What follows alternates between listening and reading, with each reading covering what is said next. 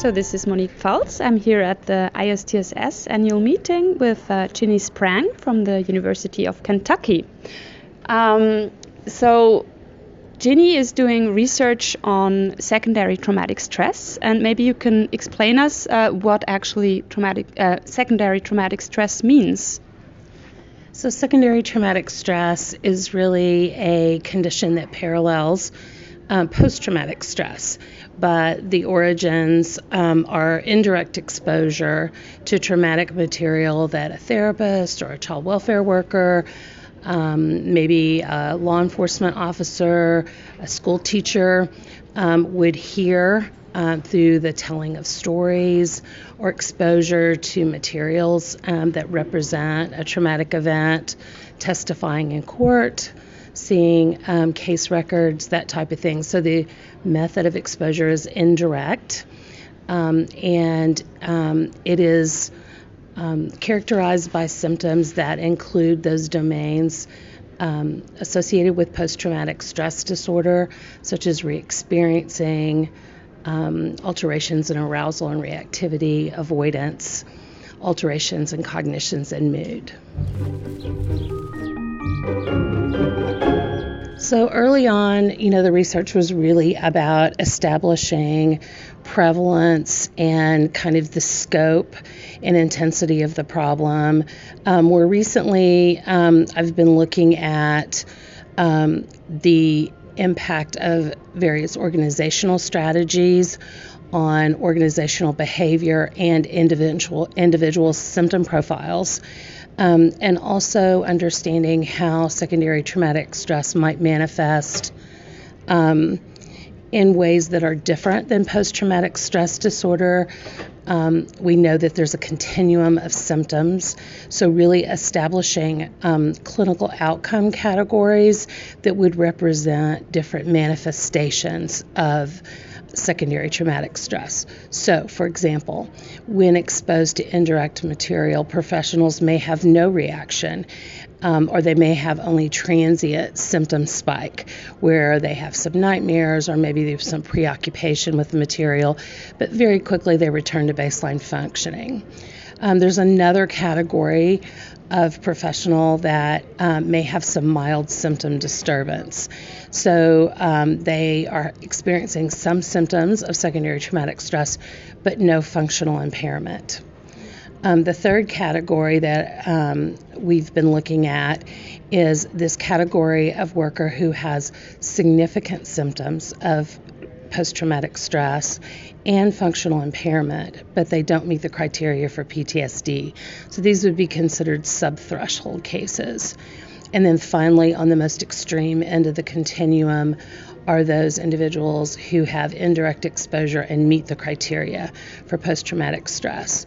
So by looking at these outcome categories and a clinical decision-making algorithm that could be used to determine whether this is secondary traumatic stress or primary stress and factor in functioning levels and severity of symptoms, we feel like then we can have a continuum of typologies that we can map interventions onto. So that's really what I've been working on, is the typology patterns and then the intervention targets that would be most appropriate for each of those outcomes.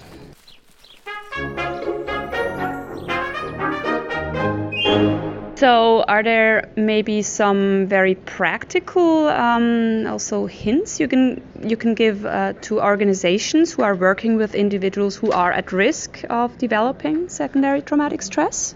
So there is some controversy about whether or not secondary traumatic stress can be prevented. In fact, some would argue that it is a natural reaction to being exposed on the job, and that if you have a large enough dose of indirect trauma exposure that you will have some symptoms.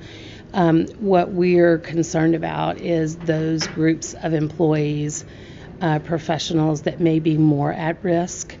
And so the first strategy that we recommend to organizations is good psychoeducation of the workforce that begins at onboarding and continues throughout the life of an employee's career, so that they can begin to identify and self-monitor when levels of traumatic stress might be reaching a point that they need some intervention, so that kind of monitoring and individual capacity for detection is important, and those are skills we need to teach our workforce. The second thing is that organizations need to pay attention to the levels of exposure. And so in a trauma-focused organization, it may be that there is no other types of work an individual can do besides treat those that have traumatic stress, because that's the focus of the organization. But varying the intensity of the cases, providing opportunities to process in real time the experience and what it means to do the work, so that an individual can metabolize those experiences in the moment and then move past them. So they don't need to ruminate, they don't need to carry them with them. So there's some practice approaches that we recommend that are more mindful based in the moment, so that people are very aware. It includes a range of reflective practice strategies, including reflective supervision, so having access to a supervisor that can really help an individual focus on what does it mean to do this work, and how is this experience of providing this trauma treatment impacting me. And so once we make those kinds of experiences more explicit, people can deal with them.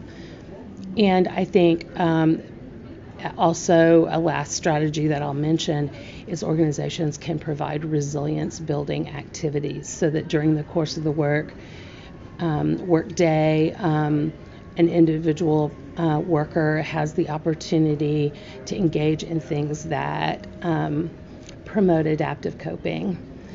So being able to be mindful enough to engage in affect regulation strategies, to have proper balance, to promote some self-care. But I only say that in the sense that as individuals we have responsibilities, but organizations have a responsibility. So it needs to be like a two-pronged approach, where the individual is taking care of themselves and practicing certain behaviors, but organizations are minding the ship so that it isn't too toxic for the worker, and they're providing these opportunities for people to grow and find balance.